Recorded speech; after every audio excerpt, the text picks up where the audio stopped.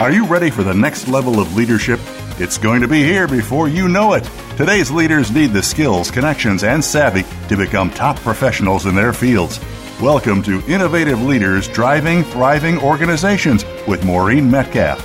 In the next hour, you'll meet people who have become successful at the helm of some of the most respected organizations in the world, and you can become the next big success story. Now, here's your host, Maureen Metcalf. Hi, welcome to Innovative Leaders Driving Thriving Organizations. I am your host, Maureen Metcalf. I'm the founder and CEO of Metcalf & Associates. I work with leaders and their organizations identifying the trends that will most likely impact their business and develop business strategies and business and leadership practices to leverage those trends to create strategic advantage. I'm a regular contributor to Forbes and the lead author of an award-winning book series focusing on innovating how you lead and transforming your organization. I'm also an adjunct faculty member at universities in the US and Germany. I'm delighted that with me today is Christoph. In the last years, Christoph worked on understanding and increasing the impact and resilience of organizations and networks using insights provided by the research at the Institute for Strategic Clarity. Consequently, his activities focus on identifying organizations that outperform their peers by more than 100% on a sustainable and healthy basis. He currently focuses his efforts on multiplying the insights gained from his work with these organizations and networks. He does this in Europe, Africa, North, Central, and South America, together with foundations, companies, research centers, activists, and politicians. I want this Voice America series to be helpful for all of our listeners, and in doing that, my goal is to present interesting thought leaders, practitioners, and researchers who will share their insights and experience.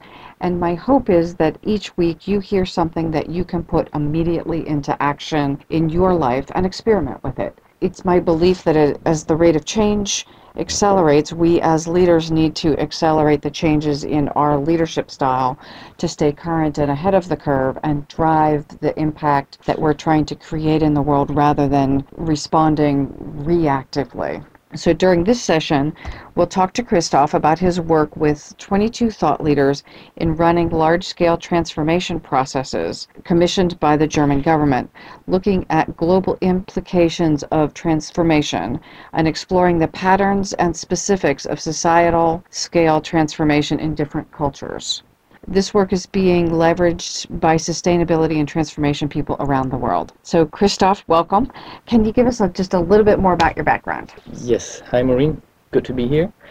So my background, I'm actually born in a country that doesn't exist anymore, and that's interesting because it's a transformation in itself. And so I was born in Eastern Germany, which doesn't exist anymore. So, but I don't want to go that far back. So currently I'm living in Germany and most happily moving soon to the Netherlands because my wife is Dutch.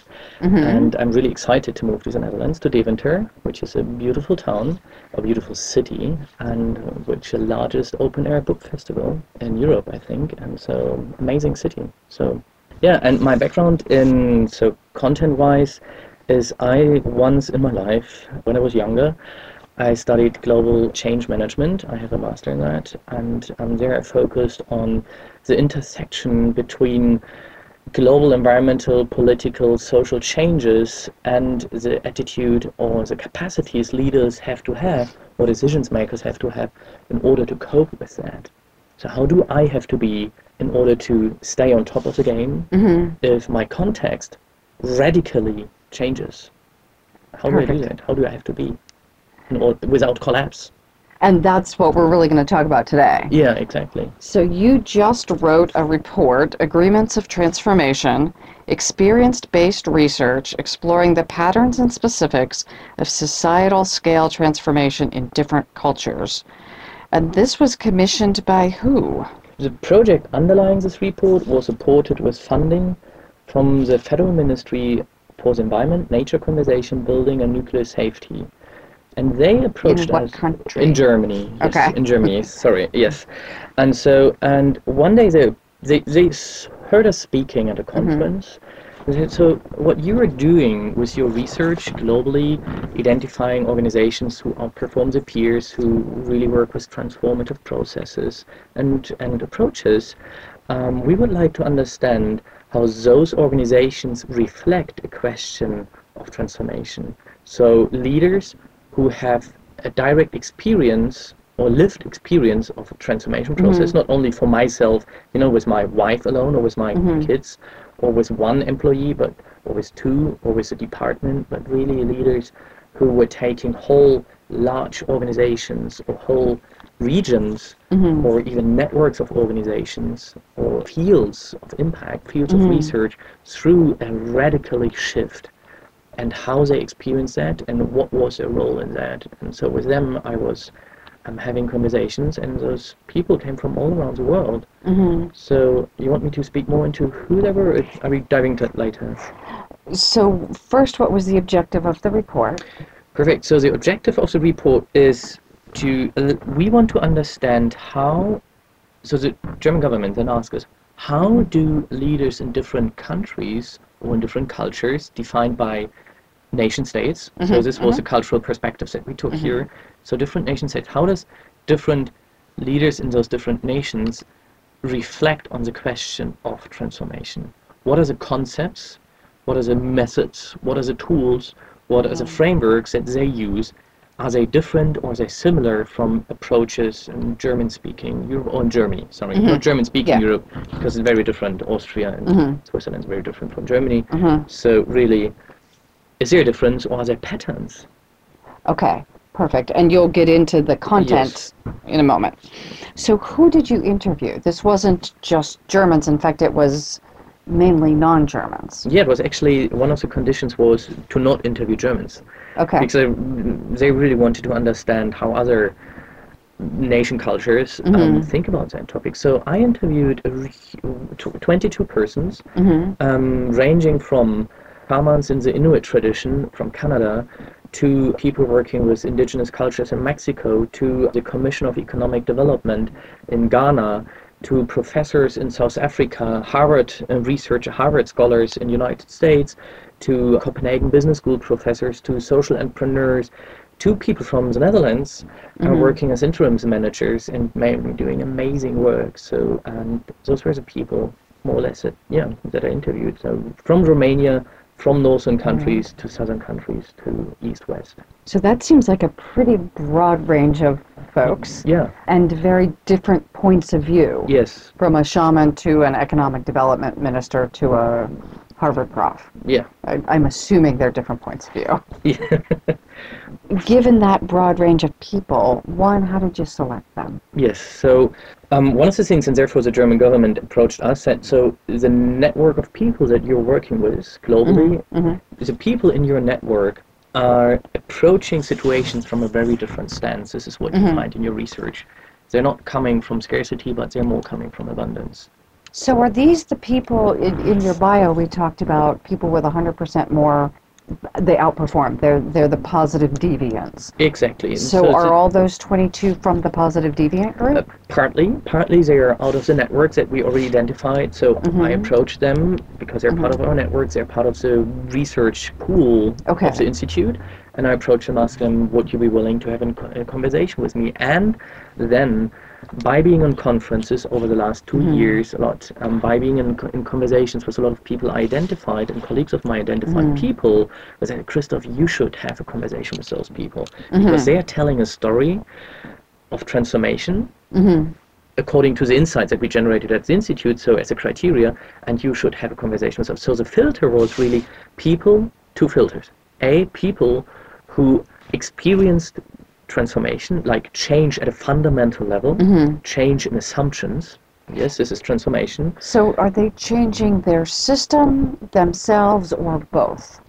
That's a really interesting question. You're diving into the results partly. Sorry. So I can speak to that if you like. Yes, please. So this is one of the key insights, is large-scale transformation does not happen if you are not open and willing and able to change yourself. Which is kind of the underlying premise of this show, that we as leaders driving transformation must show up differently. Yes. So can you say a little bit more about that? Why does that matter? Why does it matter? That's a great question. When I reflect on those interviews, the transformation itself was nearly never in the forefront. It was never about the so we want to transform, and now we do a process, and then we're transformed.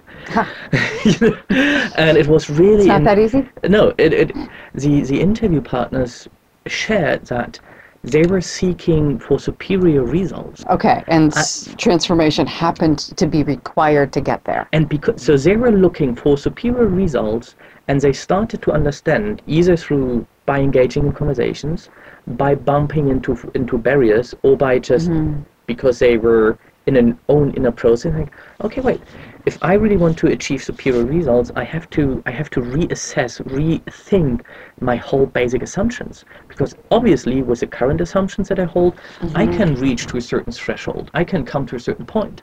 But I want to come beyond that, because I see something else. I see something else as possible. And therefore, they started to work very much on their own understanding of how to approach situations.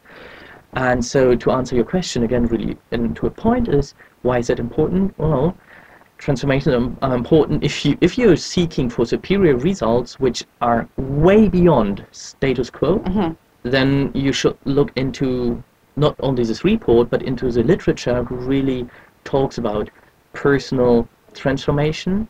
Because when you transform for yourself as a leader, the context around you is triggered. Doesn't necessarily has to, but it's triggered to change as well.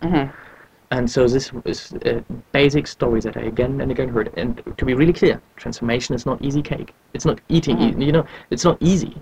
It's hard, it's suffering. And they were talking about, like, it's really difficult. And it was worth, every single story told, it's absolutely worth. Because afterwards we were not only much more efficient and effective, we created massive innovations in the fields. We created whole new fields, and this was really done by also asking, not only you have to change, but also I have to change. If not, it never worked. And this was often implicit. And that's been one of the foundations of my work, and I think we've talked about that. Yes. That if I continue to lead the way I did, we'll get incremental change, but it is unlikely that we will get dramatic system transformation change. Yeah. So I, as a leader, need to continue to update how I lead. Yes. And you're going to give us some examples of that, I assume. Okay. So what were some of the key questions you asked in the interview? One of the things when you start doing this kind of interviews and you ask, so what is transformation? People tend to walk into wishful thinking. So I think transformation should be like this and that. But I'm not interested, in this moment, I was not interested in some theoretical concepts that they happen to read in a book. I was really interested in their personal experience of the situations that they lived through. So what I asked actually only one question. Please remember a situation, or the situations that you told me already of. Please remember the situation, and then share the situation with me. Just share the story of transformation. It could be in this moment, or it could be a process that happened over years. And so they told me the story. Okay. Just they told me their experience. And what I did from the research methodology and frameworks that we developed at the Institute for Strategic Clarity, I started to listen with 4 different ears. Okay. And those were, I listened for agreements on different perspectives.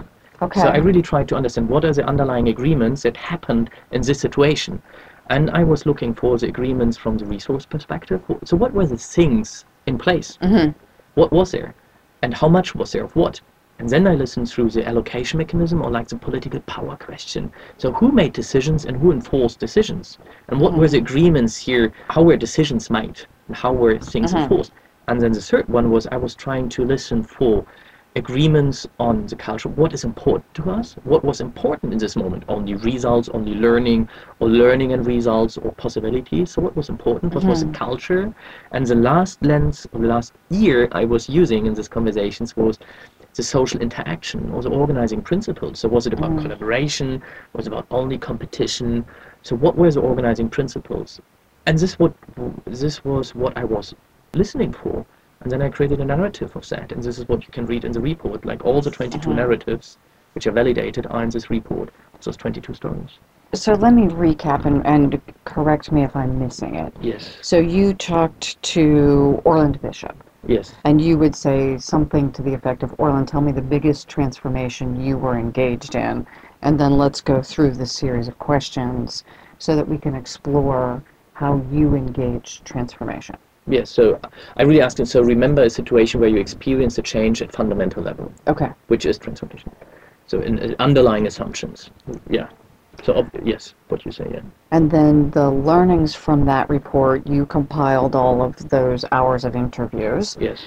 And came out with themes and major findings. Yeah, I did text analysis, like really basic research, good research text analysis, hard work, hours and hours of work, of going through text coding, and then I came up with what are patterns and themes. And what was super interesting, a really strong pattern actually really soon emerged, there are no cultural patterns. Interesting. There is no difference between transformation and change experience in Ghana from a commissioner for economic development in Ghana and a social entrepreneur in Mexico or Canadian shaman. You know, they were using different words. Right. Yeah, absolutely. But the experience and the agreements at play. The agreements at play were the same. Absolutely, always the same. So we're going to go on break, and as soon as we come back, I want to explore that further. How can that be, and what were the agreements at play underlying successful transformations? Wonderful. So we will be back momentarily. You are listening to Maureen Metcalf and Christoph Henske talking about the foundational agreements that support large-scale transformations.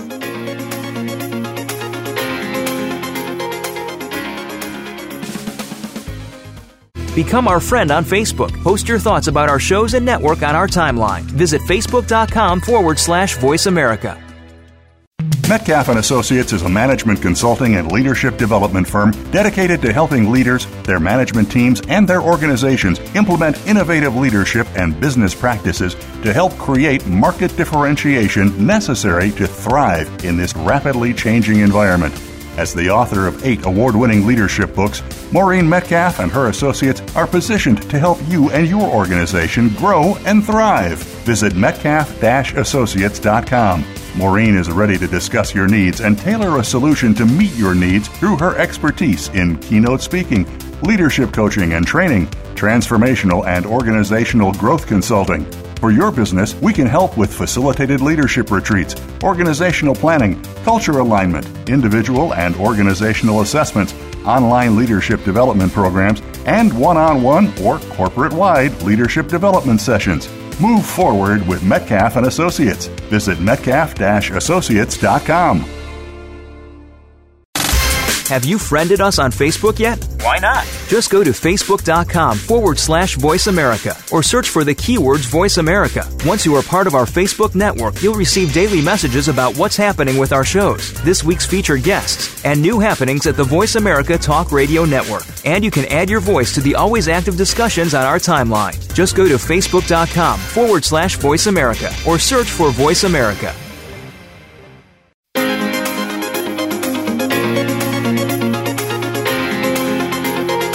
You are listening to Innovative Leaders Driving Thriving Organizations. To reach Maureen Metcalf or her guest today, please call in to 1-866-472-5790. That's 1-866-472-5790. Or send an email to info@metcalf-associates.com. Now, back to this week's program. Hi, welcome back to Innovative Leaders Driving Thriving Organizations. You are listening to Christoph Henske and Maureen Metcalf, and Christoph is explaining the findings from this set of interviews on agreements of transformation. So, Christoph, what did you learn through these 22 interviews? A great question. So, I mean, there are obviously many things that I learned and that came out of that, and I would really like to focus on really the key high-level insights here for me is that, A, what I mentioned before already, we could really not identify nation culture-specific approach, that Ghanaians do it very different from Danish people or Swedish people or like Mexican or Canadian persons. There's a strong pattern actually saying the underlying agreements or the things that were done in those processes, or that happened in those processes, or the attitudes that I had were really similar. There was a strong pattern in that. And so one of the things And I mentioned before that I was looking through 4 perspectives, like the economic, political, etc. No? And so I would perhaps try to highlight the one or other I think really thrilling or exciting piece from each of those perspectives. Yeah, let's do that. And so, for example, in this, what I really found when I was trying to listen of how much was there, which is somewhat the resource of economic power, not economic questions, so how much was there of what was really interesting me to learn is that leaders and their groups in those situations always said abundance of resources. They said resources are abundant.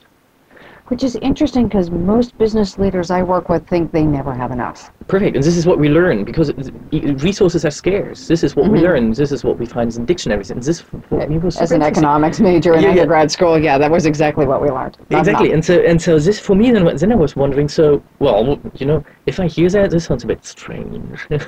Okay. I asked him. Did you continue to probe? Yeah, I absolutely digged and triggered and teased them, saying, okay, if this is true, if it's true what you're saying, that resources in those transformative processes were abundant, how and how did you do that, and how did you notice that? Well, they said, well, resources regenerated by themselves. I want some of those. Yeah. So they said, well, because we were so compelling, we had such a compelling vision, we were so interactive and collaborative in our interactions, which is this interaction, like the social perspectives that I took on. So we're saying we were really collaborative and we really valued the other human being. Still, we had challenges and we were fighting sometimes, but we were always appreciative. We were in appreciative inquiry with each other. We had non-violent conflicts, So how we treat one another was foundational. Foundational, because they were able to treat each other different, much more from a human perspective, like you're a human being with full potential. I want to invite you into this piece here.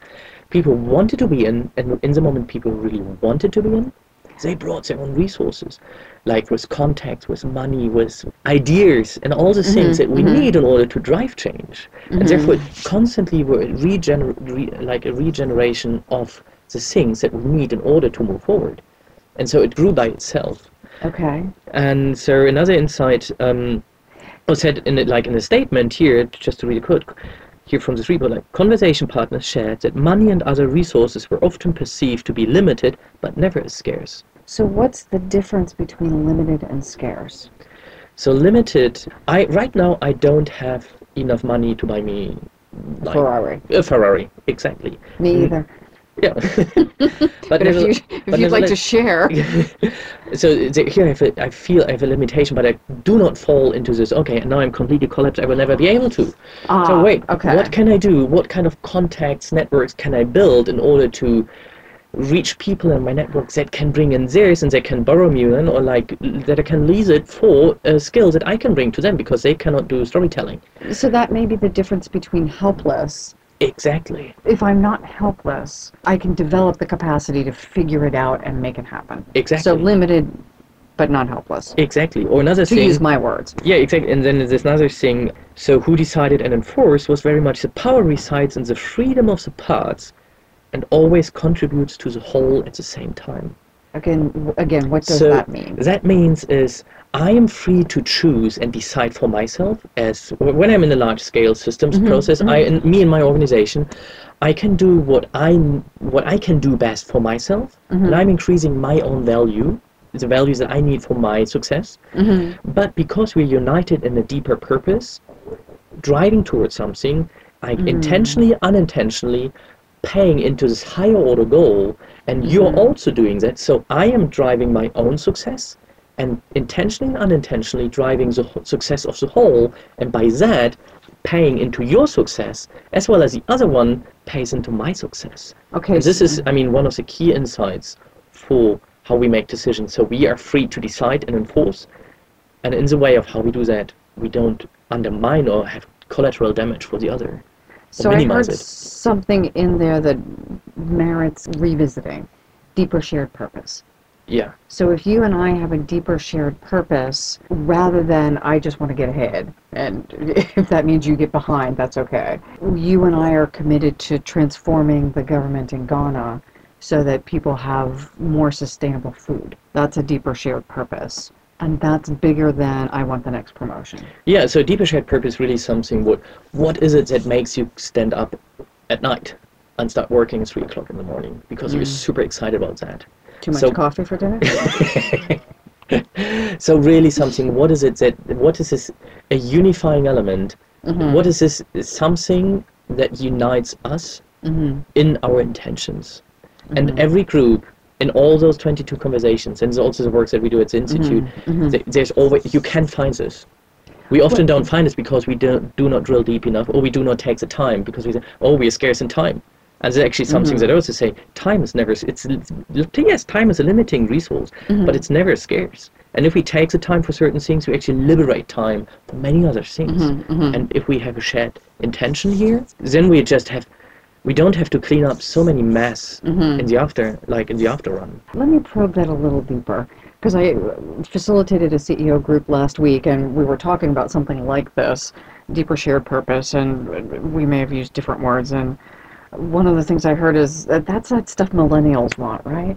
That's not what we need. Oh, interesting. It was an interesting conversation. And so it sounds like what you're hearing is consistently across organizations changing, not necessarily steady state, but organizations transforming, this deeper shared purpose really serves as the steering wheel in the vehicle. Absolutely.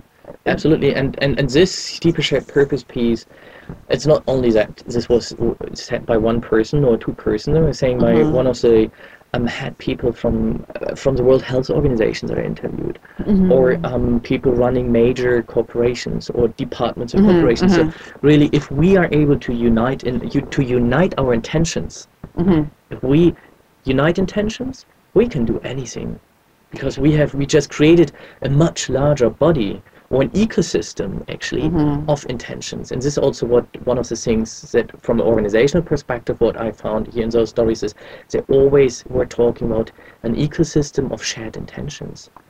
So again, that for some people those words are going to sound strange. Can you give an example, a concrete example about one of the participants and what was their deeper shared purpose? Yes, so a great example of when I interviewed a person from Hungary, from Habitat for Humanity. And first, Habitat for Humanity of Hungary was about, there are people without houses, so let's build a lot of houses. And so just let's throw a lot of things on a challenge. So we're throwing more houses on people. They were successful with that. And then at one point they said, well, there's something else we can actually do here. So they came up together, they came up with something we can actually transform the discourse on European level, and then also on the regional level here in Hungary and beyond Hungary, to go, it's not only about houses, that people have, a box to put their head at night in, it's much more. And so they created something that was exciting for them as Habitat for Humanity, but also for the stakeholders needed, or the interest group needed in order to make this shift. So they were identifying those, and then through conversations, and it's not this doesn't happen from today or tomorrow, it's a process of weeks or months. I absolutely see that. But once they had that shift was radically fast, because if you see this as possible, and if you see that as possible, if everybody sees it as possible, it's probable. And so then we only have to say yes and implement it. So that especially what I hear is multi-stakeholder change. Yes. So we're building houses, but what causes people to be homeless to begin with? Yes. And often it's a health issue or an education issue or an economic issue.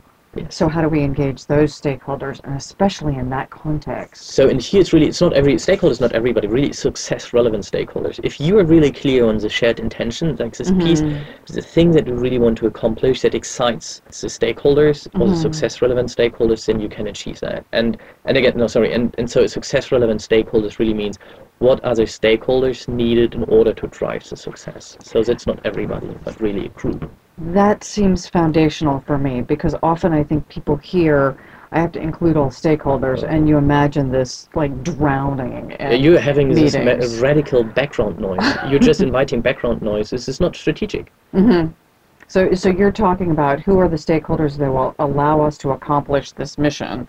Yeah. And I get representatives from each of those voices. Exactly. And we get together and we develop a shared perspective, shared And language. what's important here, not inviting them into our cause. But it's a collective cause. It's a collective cause. Like I'm not inviting you into my idea, but I'm making my idea completely to disposal for conversation. And I'm absolutely open to be changed by you. I'm open, I want to be changed by you, because if I'm not changed by you, I know I'm not in the right spot. So that gets back to our question. And when you say change, you're talking about I change my perspective. I expand my thinking. Absolutely. I still. Well, it can also go much deeper. I was interviewing people working in Mexico and Guatemala, but also in when I was working with interviewing somebody who worked for the Global Compact.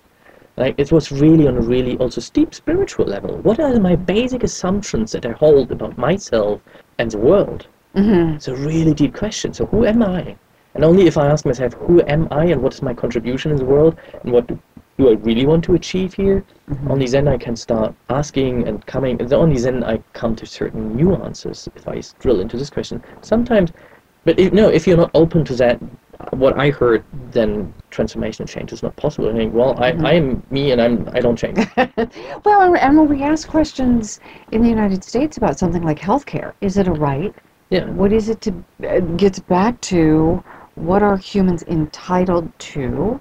What do they earn? This is certainly not a political show, but being open to that discourse. Yeah, absolutely. And is required to bring together the different factions. And this is actually, you're mentioning healthcare.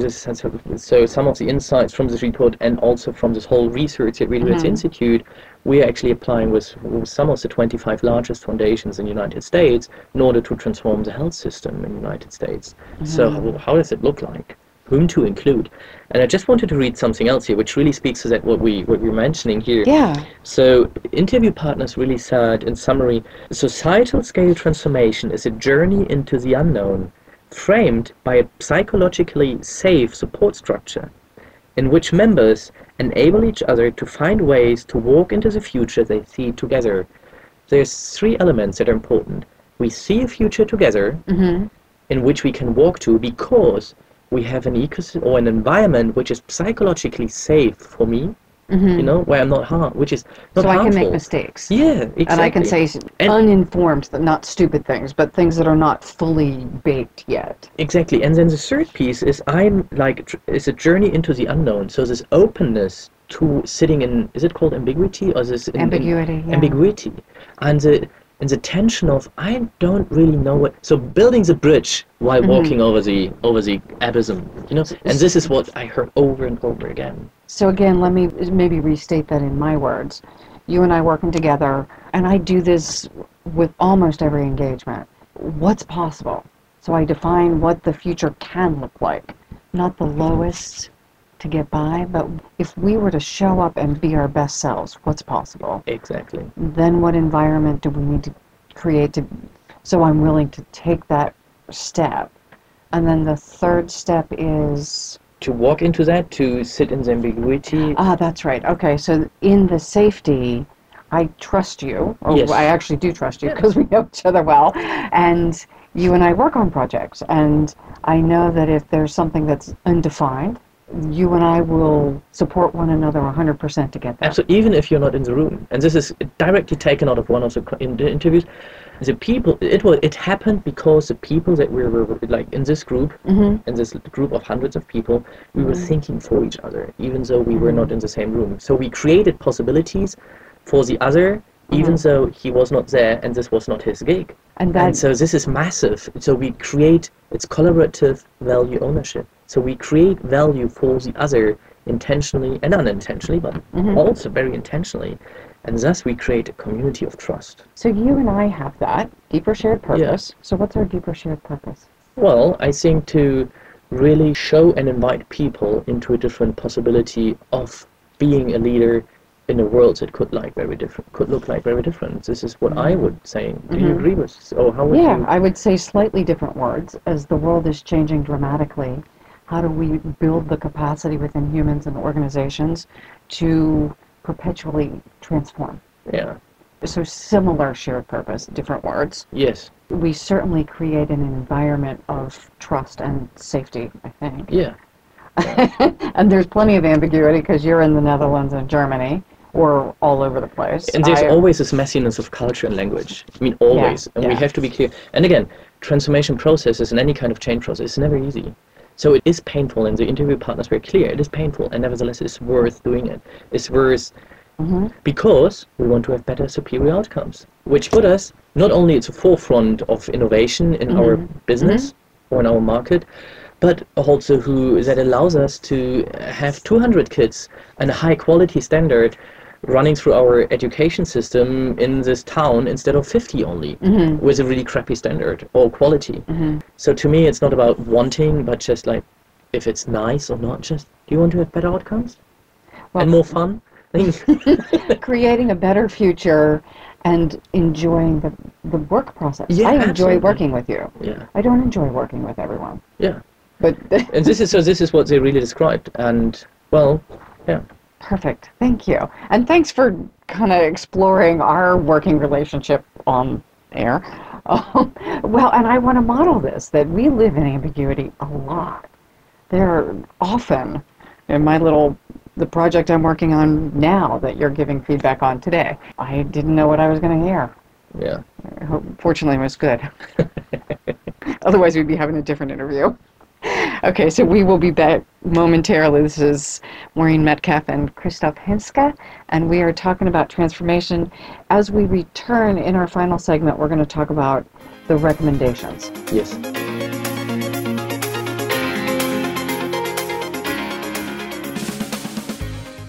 Become our friend on Facebook. Post your thoughts about our shows and network on our timeline. Visit facebook.com/Voice America.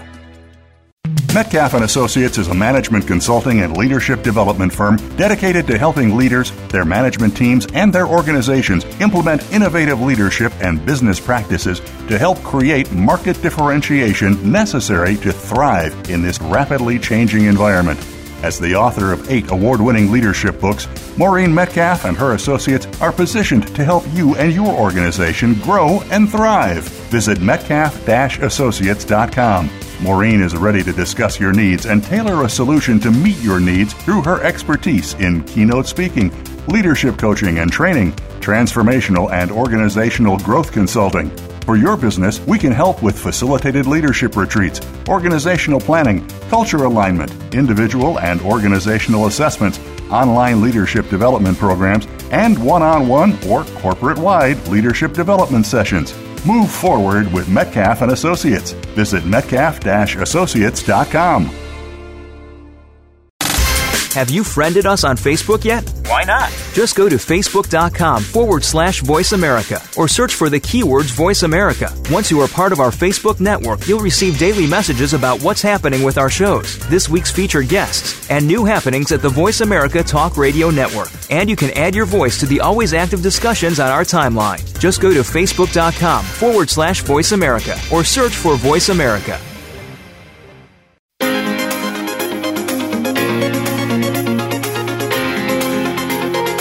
You are listening to Innovative Leaders Driving Thriving Organizations.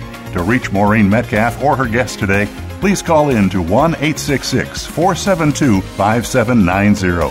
That's 1-866-472-5790. Or send an email to info@metcalf-associates.com. Now, back to this week's program. Hi, welcome back to Innovative Leaders Driving Thriving Organizations. You are with Maureen Metcalf and Christoph Hinske, and we are talking about large-scale transformations, and specifically the report that he just published a couple of weeks ago for the German government. So we are now moving into recommendations. So can you give us the highlights? Yeah, so there are 4 different recommendations that came out of this work, and I assume that this report will then be available through your website or blog or something. It'll be certainly available on the blog. Yeah, perfect. So because there's much more content to it, and it's really exciting stories to just read. It's great stories. But so 4 of the key recommendations. So perhaps the first question is recommendations for what? And so recommendations here very specifically in order to grow the networks of those people who are taking on those changes at large scale. Ah, yes. And to empower them and to bring them forward, and by that whole society societies in different countries forward in order to make shifts towards more sustainability.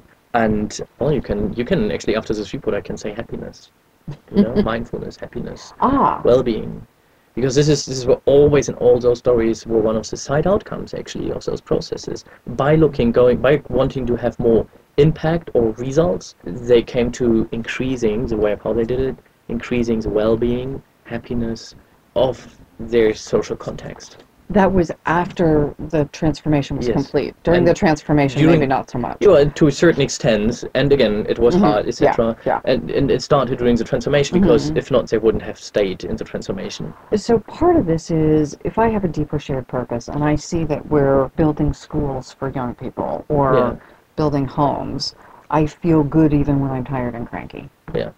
So I'm assuming there's some purpose and meaning add to my own sense of well-being. Yeah, because so to sleep. Perfect, and perhaps I can read a quote actually from one of the people that I had a conversation on that report, which is Jim Thronberg, which is the founder of Solo, a sock company in the States, and he said, "A business or social system designed to prevent human relations from happening, demanding that its members avoid trustful relationships, collapses the very system over the long run. The amount of energy used to resist human relations makes its members sick as they burn their energy out. On the other hand, when entering and nourishing trustful relations, businesses or social systems gain energy and become self-sustaining and impact resilient." So this means basically in the industrial era, and for the businesses still designed that way, you come in, you do your work, you don't hang out with people. Talking is stealing energy. That is obsolete, and we know this from Gallup and other things. And he's saying even a deeper message, right? That this sense of humans working together as human beings, fully present. And then you can transform a system. And when you're not that, you can't? It's harder. It's super hard. You can transform a system by force. Okay. As we see in many cases, examples just currently. And you can radically change a system. But because of force, whenever you put force into a system, if you put a lot of energy into a system by force, what happens with the law? Breaks. So the energy that you put in the system has to go out, has to go somewhere. Well, either the other it is sustainable. Yeah, it's not sustainable, because either the energy in force, like in rejection, it bounces back to you, and we see that already in some of our examples out there in politics, or you just break certain things in the system, and then you again create like stress for the people in the system, and you actually start collapsing it. So you can change it with force. I'm just thinking of so many studies that talk about the percentage of organizational changes that don't sustain long-term value. So between 60 and probably 90%, depending on whose data you're using, don't deliver and sustain the long-term value. And my guess is that's what you're talking about. We can transform. We can shove the computer system in. It turns on and it spits stuff out, and it may be accurate stuff. But if people aren't using the content and consistently performing in the way the system was designed, then the business value isn't accomplished, and the humans in the system are damaged long-term and more cynical and less willing to give the incremental effort. Yeah. You might create short-term value, but not long-term performance. And that's a critical difference, what we started to understand here in this work, in this research, and the larger research we're doing is the difference between short-term gain or long-term performance. When I was interviewing those 22 people, what was your value? When I was actually asking for the value question, so what were the outcomes that you generated? What was important to you? Only outcomes, short-term outcomes, long-term outcomes? And we're saying, yeah, for sure we want to increase our value. For sure we want to have better outcomes. Of course, nobody wants worse. Yeah, and for sure I want that. And absolutely. And we want this on the short, medium, and long term. And because we want it on the long, we can see that because we have a long-term perspective. And we create a social system or social interactions. Or we use organizing principles that allow us to interact on a long-term basis. So I don't have transactional short-term pieces with my clients, but I actually create resilient relations with my clients, and they become supporters. They become evangelic about this idea. And so the key recommendations out of this one then they really identify much more of those places of positive deviance, of those leaders and group who do that, identify and define by studying them, understanding them more, actually come up with better practices, best practices, better practices, and then understanding what is actually a unit to measure transformational success. Because currently we cannot measure transformation. So let me ask then, in the old days doing total quality management and Malcolm Baldrige and stuff like that, we looked at benchmarking successful organizations. This positive deviant thing, how is that different than traditional benchmarking? Or is it benchmarking just based on a different criteria? Well, what I think is, definitely you create a benchmark, you create something aspirational. Okay. But what's the interesting piece here is not, the benchmark is not something, so in my understanding, the radical difference is that the positive deviants that we find are not people that are doing extraordinary stuff because they're extraordinarily smart. These are really normal people doing really normal things. They just stop doing stupid. Therefore, so that means the rest of us are stupid? Well, they're setting a standard, but they Right. stop beating up each other. They stopped having psychologically unsafe spaces. So therefore, yes, they're creating a kind of example, but something that is actually relatively easy to achieve, not because we have to do more.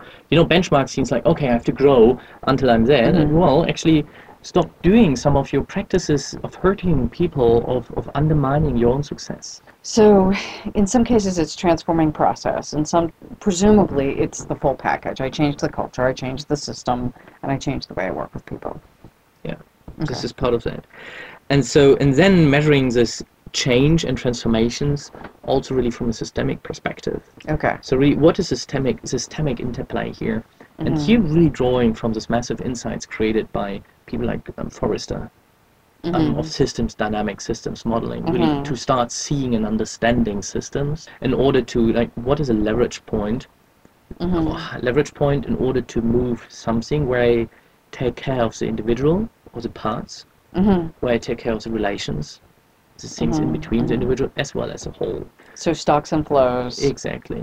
So when you do a systems diagram, and I'm thinking of the stuff I learned 20 years ago with Peter Senge's systems work, so you're doing that inside the company and also with external stakeholders. I'm assuming, back to our earlier conversation about deeper shared purpose, I engage the stakeholders, so it's not just how am I efficient in my four walls, but how do I extend that efficiency to my suppliers and my customers. Yeah, absolutely. And so I think it really depends on what is this thing that you want to achieve. If you want to say, I want to achieve that we have like more computers in this department, well, then I probably don't have to involve so much stakeholders outside, perhaps. But if I really want to say, I want to I want to increase the performance of my organization by 100%, then I really easily come to this question, like, okay, if I want to increase it, I need certain resources. Like, I need a certain kind of breed of employees. So how do I reach that?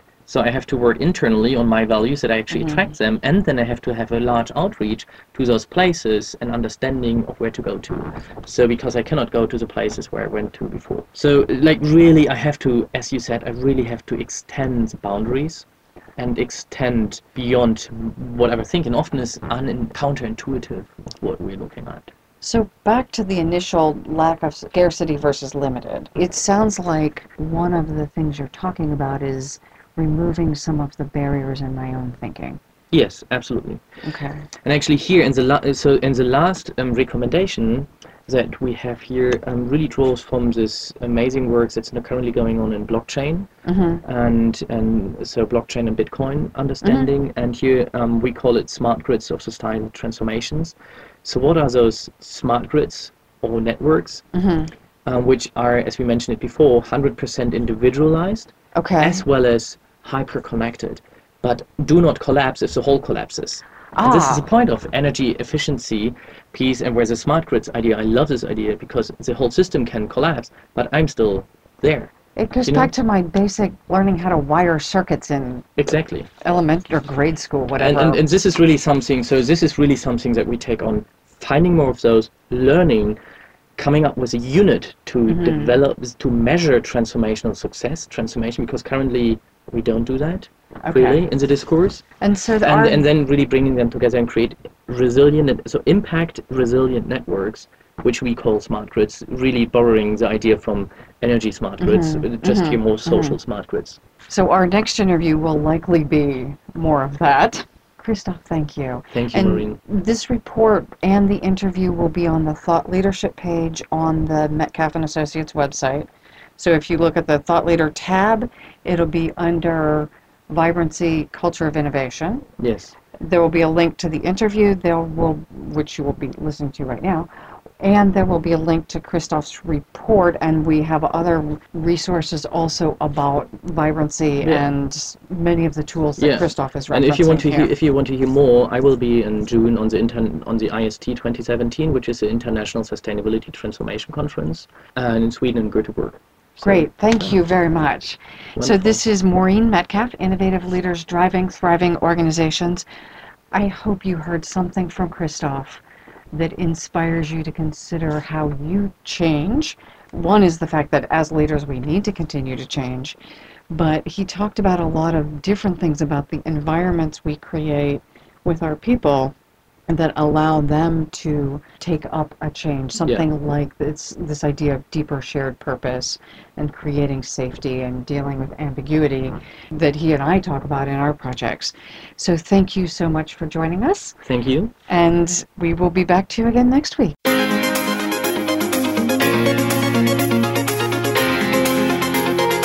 Thank you again for joining us this week. Please tune in for another edition of Innovative Leaders Driving Thriving Organizations with Maureen Metcalf next Tuesday at 11 a.m. Pacific Time, 2 p.m. Eastern Time on the Voice America Business Channel. We hope to see you here next week.